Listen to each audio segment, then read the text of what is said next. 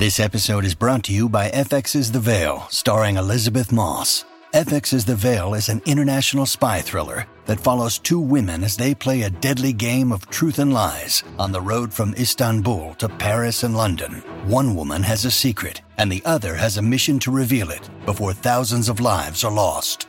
FX's The Veil, now streaming, only on Hulu. This episode is brought to you by Shopify. Do you have a point of sale system you can trust, or is it a real POS? You need Shopify for retail. From accepting payments to managing inventory, Shopify POS has everything you need to sell in person. Go to shopify.com/system, all lowercase, to take your retail business to the next level today. That's shopify.com/system. Welcome to the New Books Network. Hello, everyone, and welcome to the New Books Network podcast. I'm Deidre Tyler, host of the channel. Today, we'll be talking with Dr. Maren Taggart, Assistant Professor of English at SUNY Buffalo, and she's the author of Riding Jane Crow, African American Women on the American Railroad. How are you doing today, Doctor?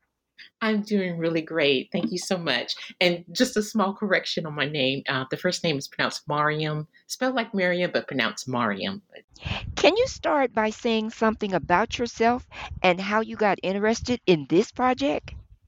Yes, I teach at SUNY Buffalo, as you mentioned, and I was doing some research at the Newberry Library in Chicago. I was planning to work on a book on African Americans, literature, and technology. And I was trying to find some information about porters and their experiences on the train. So I was looking through the records of Pullman porters at the Newberry Library, which has the archives of the Pullman Company. And while I was looking for information on the porters, I came across this file that had the application of a woman applying to be a Pullman Company maid. And I was really startled because I had never heard of this position. And it just made me question, why had I never heard about women working for the Pullman Company within the Pullman compartment? And that question led me to think about Black women's experiences on the railroad in general, as workers as well as passengers. And those questions sort of propelled my research, and the result is Riding Jane Crow. Now, you start the book off with an example of Sisters on the Reading Edge. Tell us how that story fits into your book. Yes, this was a really intriguing case that I read about in the newspaper. And some people may remember it because it was trending on Twitter when it happened and on Facebook. Sisters on the Reading Edge is a African American woman's book club based in Northern California. And for one of their events, they decided to take a trip on the Napa Valley wine train. It was going to be about 3 hours. They would drink wine, eat cheese, and have a nice dinner, and be able to look at the beautiful surroundings of the Napa Valley. When the women boarded the train, they were seated in the back. The women were accused of being loud and abusive, and employees forced the women to leave the train and left them on the platform of one of the Napa Valley wine train stations stops.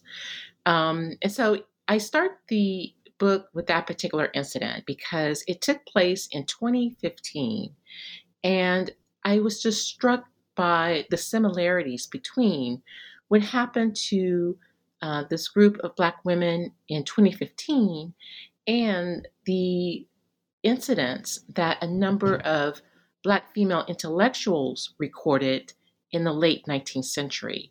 And I started the book with that incident because I wanted to demonstrate how, some of the issues that people like Ida B. Wells, Mary Church Terrell, Anna Julia Cooper, things that they were writing about in the late 19th century, um, reappeared in this incident in 2015. Explain the spaces that you talked about in terms of where people travel, especially by race, gender. Um, well, I talk about several different kinds of train compartments. Um, so, on a train car in the late 19th, early 20th century, there were three compartments. There was, of course, the first class train car, which is the space that, if you could afford a first class ticket, a number of African Americans wanted to ride in a first class car because it was nicely upholstered, it was cleaner, it was safer. Then there's the second class car, not as expensive as the first class car. And second class cars sometimes were also the Jim Crow cars, the places where African Americans would sometimes be forced to sit in. Um, and then we have a third class or immigrant car, and these were compartments that uh, moved immigrants from one location to another. Um, and the thing to know about the first class cars is that sometimes these would also be ladies only cars or cars for white women traveling alone or with a male companion. Um, and in the late 19th century, a number of prominent African American women like Ida B. Wells, Mary Church Terrell, when they tried to ride in first class ladies' cars, they would be forced off. And Ida B. Wells is probably one of the most well known African American women to be forced off and sued. And I look at how that first class car space, the ladies' car, how that was a very significant space for Black women because of that term lady, a term that, in the past was rarely applied to African American women. So there was a deep symbolic uh, desire to ride in the ladies' car, as well as just, pure elemental justice. Something really interesting you talk about in your book is the cross dressing and traveling. Explain this to the audience. Well, there's an incident I talk about with one of my favorite slave narratives. This is William and Ellen Craft running 1,000 miles for freedom, published in 1860. Ellen Craft was a light skinned enslaved woman. Her husband, William Craft, was a darker skinned enslaved man. And they came up with this plan. Um, they decided that in order to escape to freedom on a train, Ellen, the light skinned woman, would pass as a white man. And her husband, William, would pretend to be Ellen's slave. And one of the more fascinating parts of that narrative is when Ellen Craft is riding in these first class cars, and she decides to pretend that she's feeble, that she can't use her hand, so that she wouldn't have to write her name in hotel registers. And a number of people are really struck by the sight of this feeble white man being attended to by his very devoted Black slave. And I thought it was just a really fascinating um, incident that highlights how, even for white women of the time, there were limits to their mobility, especially on a railroad. And it's a really, really important and fascinating slave narrative. Now, what did you learn about Anna Julia Cooper, Mary Church Terrell, and Ida B. Wells and their travels as middle class black women on the train? Yes, I think all three of these women are so important for me and for the book. With Anna Julia Cooper, some people may be familiar with Cooper because she's the person who really came up with this concept of intersectionality before it was even a term. So, Cooper talked about her experiences riding on a train and walking into train stations. And she notes how she very rarely gets the kind of courtesy that white traveling women receive when they're traveling on the train.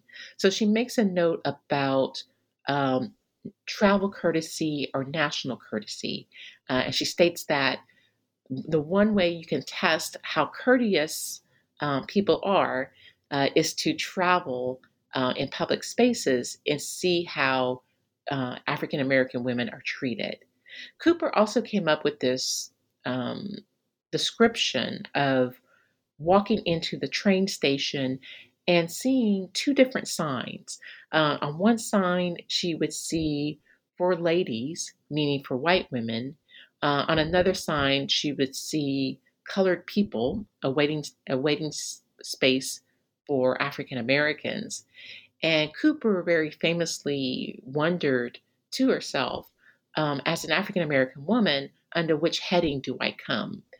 So it's a really stark visual example, I think, of how the train stations really could give little concern for the travel dilemmas of African American women. So I mentioned that particular experience with Anna Julia Cooper. And with Mary Church Terrell, she wrote this really beautiful autobiography, um, A Colored Woman in a White World, which was published in 1940. And Terrell, also a fairly light skinned woman, talked frequently about her travel difficulties, both as a college student and as an adult woman. Terrell also wrote this short story called Betsy's Borrowed Baby, a really fascinating short story. Unfortunately, never published, but it was about a college student in sort of the Midwest who has to go to the South for home for the summer. And the college student is very concerned because she's a Black woman, a Black female college student, and she would be forced to ride in a Jim Crow car. So the whole story is about Betsy's dilemma of how she's going to try to avoid riding the Jim Crow car on her way back to her college campus in the fall. And then I mentioned Ida B. Wells, who, of course, is the really rambunctious intellectual activist who sued twice a train company when she was forced off of a first class uh, train compartment. Now, you talk about lawsuits. Sally Robinson and Jane Brown. Tell us a little about those lawsuits, Professor. Yes, Jane Brown was a African American woman based in Corinth, Mississippi, which is in the northwestern tip. I'm sorry, it may actually be in the northeastern tip, but it's in North Mississippi. Jane Brown in 1879 was bought a first class ticket, wanted to ride in a first class space, and the conductor forced her off and was very uh, violent with her. Jane Brown sued, and in the course of the lawsuit, a number of the residents of Corinth, Mississippi, testified about Jane Brown's character. The railroad company's defense was that Jane Brown was a prostitute and that white passengers, especially white women passengers, wouldn't want to ride in the same space as a Black female prostitute. And the residents of Corinth, the white residents of Corinth, testified to the fact that although Jane Brown was a kept woman, meaning that she was the mistress of some person, of some man in the town, she didn't have a promiscuous reputation. So the residents were able to testify to the fact that Jane Brown in public spaces was a decent woman and shouldn't have been forced off of the first class train compartment. One of the reasons why this particular lawsuit made the press was because one of the witnesses who testified was the then governor of Mississippi. And so he testified, and some of his testimony supported Brown's case, other elements supported the railroad's case. And so I look at that particular lawsuit to demonstrate how mobility for Black women can sometimes be criminalized or sexualized. Because a number of the residents, when they talked about Jane Brown's character, they would mention the fact that they would always see her around the train station. They would always see her talking to people on the train. And one reason for this is because she was selling food to train passengers. Her mother was a cook, had her own eating house. And one way to make money was to sell food to train passengers, either waiting for their train or having a brief stop at the train station. And so I look at how, for Black women who are very mobile or who, for some reason, frequent the train station area, that there is a suggestion of something illicit attached to these Black women because they are perceived to be very mobile. I also look at the lawsuit of Sally Robinson. And a number of the historians who may be listening right now may be familiar with Sally Robinson's name because her lawsuit was part of the civil rights cases of 1883. This is a really important Supreme Court case decision. So Sally Robinson and her nephew purchased first class tickets. They wanted to ride in the first class train car. The conductor saw Sally Robinson, who was a very attractive Black woman, traveling with the nephew who was very light skinned. The conductor looked at the two and assumed that the nephew was a white man traveling with his mistress, an African American woman. And during the court proceedings, the conductor actually stated that in his experience, white men only travel with Black women for one purpose, and that purpose was for illicit reasons.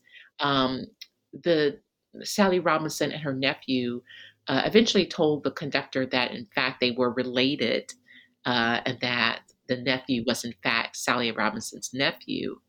But again, here we have the conductor making assumptions about a Black woman's character and chastity because she's traveling with a white woman.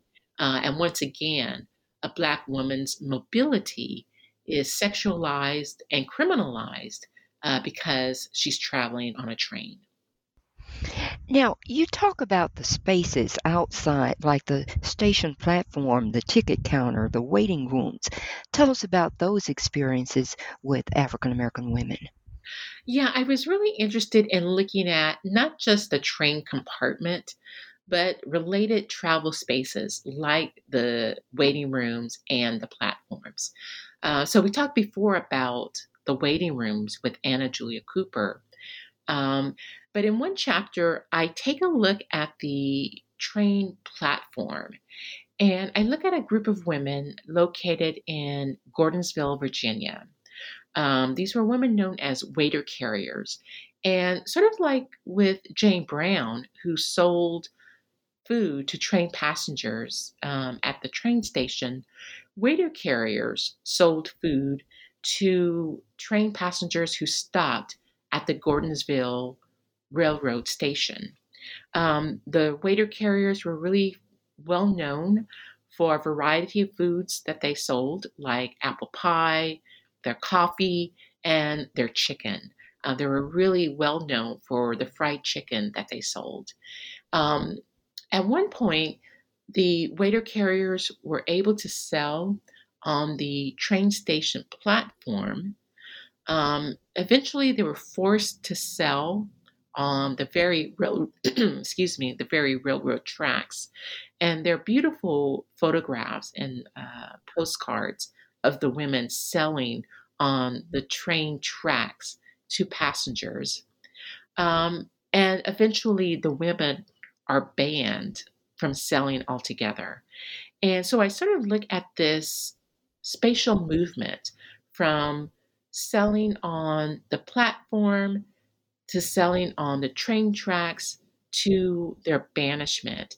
And I make the argument that um, each movement of these women sort of despatializes them. It pushes them into increasingly precarious positions until they're banished and can't sell altogether.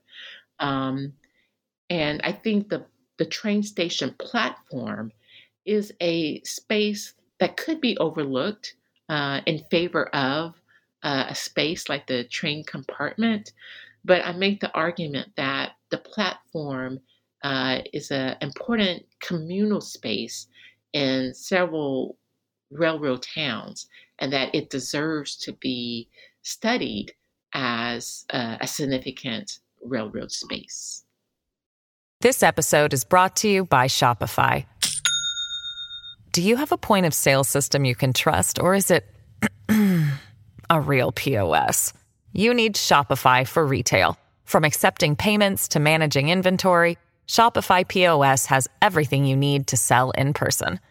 Go to shopify.com/system, all lowercase, to take your retail business to the next level today. That's shopify.com/system.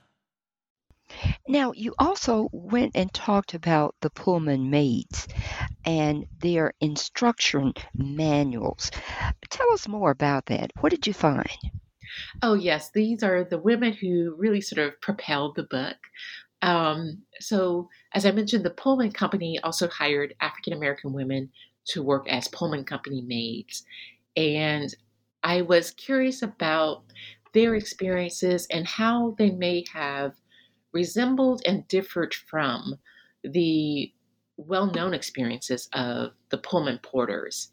Um, the Pullman Company had manuals that they created for different positions within the Pullman Company. So their manuals for Pullman conductors, their manuals for Pullman porters, and at the Newberry Library, there's a very slim manual for the Pullman maids.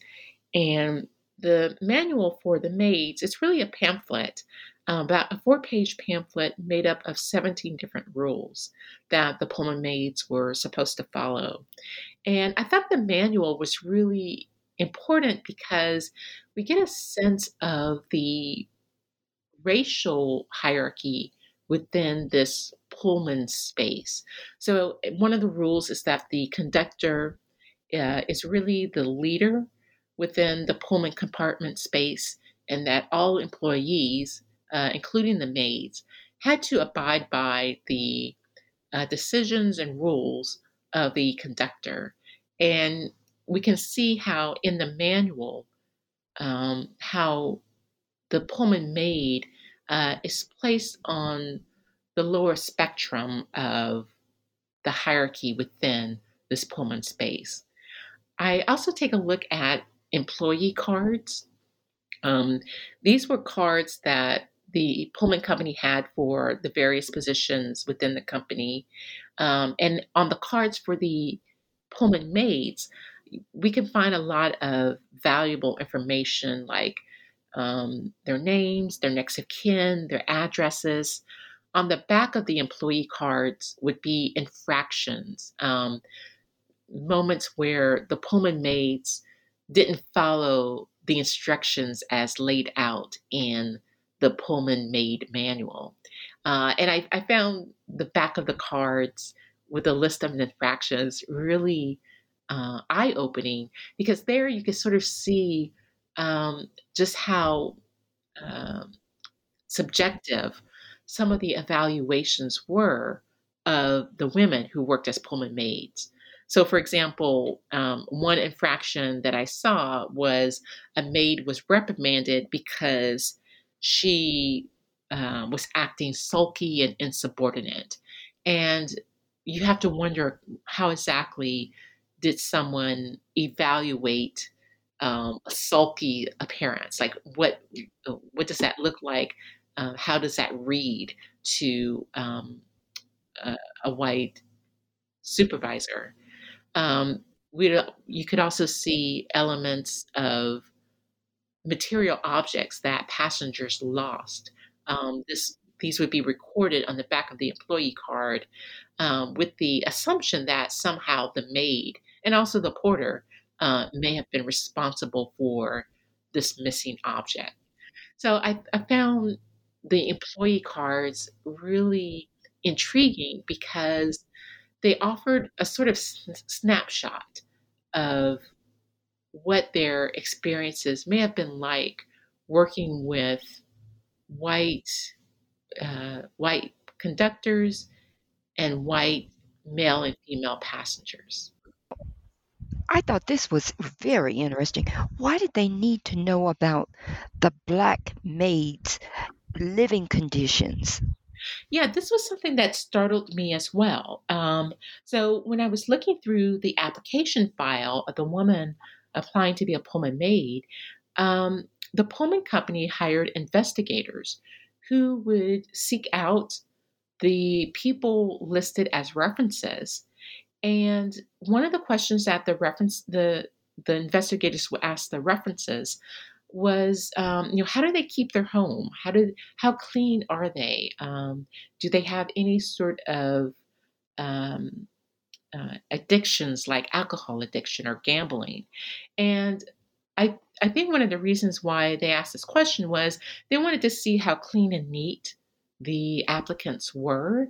Um, and there's also a concern about, just um, how clean the applicants were living. So there was, to me, I found that very intrusive. I wouldn't want a potential job uh, or employer to know exactly how my living space looks. But yeah, I found that somewhat intrusive.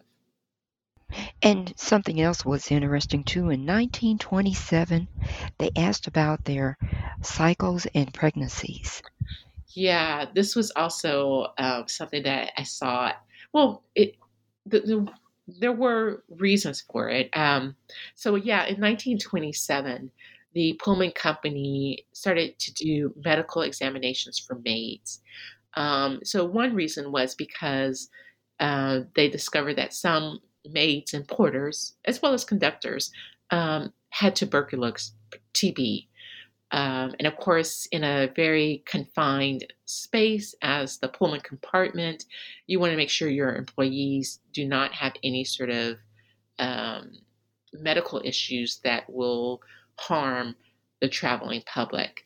But in the file that explained why the Pullman Company wanted to do medical examinations, we also learned that the doctors who would do the medical examinations could ask about a woman's um,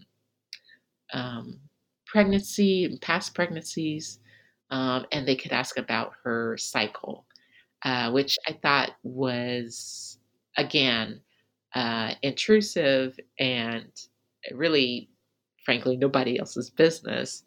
And I just thought that was, yeah, intrusive, I guess is the best word for it. Now, I thought this was interesting too when you talked about Charlotte Hawkins Brown's the correct things to say, to do, and say. I thought, how did you weave that into your story? Well, I was really interested in etiquette manuals. This is something um, I have a strong interest in, as well as with my other research. Charlotte Hawkins Brown wrote this etiquette manual for her students called The Correct Thing to Do and Say. And in one section, she talks about Black women traveling and how you should travel, the best way to travel.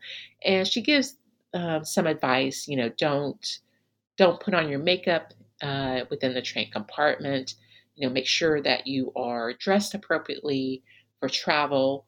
I just thought it was a curious moment in which we see an older Black woman trying to instruct younger Black women about how to appear in a public space, a space like the train compartment that really is both public and private. And Charlotte Hawkins Brown herself um, had issues trying to ride in first class travel spaces and repeatedly sued different companies when she was forced off the a first class train car. Now, you ended your book by talking about Paula Murray and her train travels. Tell us a little about that and why you brought that into your book. Yes, Polly Murray is a really important, fascinating individual. Polly Murray was a lawyer, a scholar, a poet, a priest, really multidimensional individual. Polly Murray was born female at one period in Murray's life, identified as male. And we learn that Murray traveled usually by presenting as male. So in the book, I talk about Murray's freight car experiences, hopping freight cars, presenting as male. Murray also had a very well known incident traveling on a bus when Murray and a companion didn't want to move to the back of the bus. Um, and I think Murray, and I should also point out too that Murray is the person who really developed the term Jane Crow, developed it as a legal concept. And I look at Jane Crow not only as a legal concept, but as a way to discuss um, women, Black women, traveling in these sort of Jim Crow spaces and looking at how train travel impacted African American women. So the book concludes with this discussion of Murray's freight car experiences and how we see one moment of pleasure of a Black person riding the train and finding the kind of pleasure that uh, I think is or traditionally found when talking about white male travelers. What is the message you want to leave your readers with once they finish your book? Well, I hope I encourage people to think more about the kind of concepts that we've used to discuss and define the American experience. So, for example, Americans like to use the term progress to discuss American culture. And one example of American progress and ingenuity is the American train, the American railroad. And I'm hoping that we can sort of complicate our ideas about American progress. What does progress look like for African American women? And why is it that with some of these large scale conceptual paradigms, why is it that so rarely do we think about the experiences of women of color, of African American women, of Asian American women, of Latino or Native American women? So I'm hoping that by reading the book, readers will, challenge and complicate those sort of American mythologies that Americans like to tell about the nation uh, and its residents. Well, I've taken up enough of your time. Can you tell us the next project you'll be working on? I'm still sort of working on that. It's going to probably be related to the railroad again. And I'm still in the process of trying to narrow down that topic. Well, thank you for being on the podcast. And we've been talking with the author of Writing Jane Crow, African American Women on the American Railroad. Thank you, Dr. Taggart. Thank you so much, Deidre. I really enjoyed talking with you.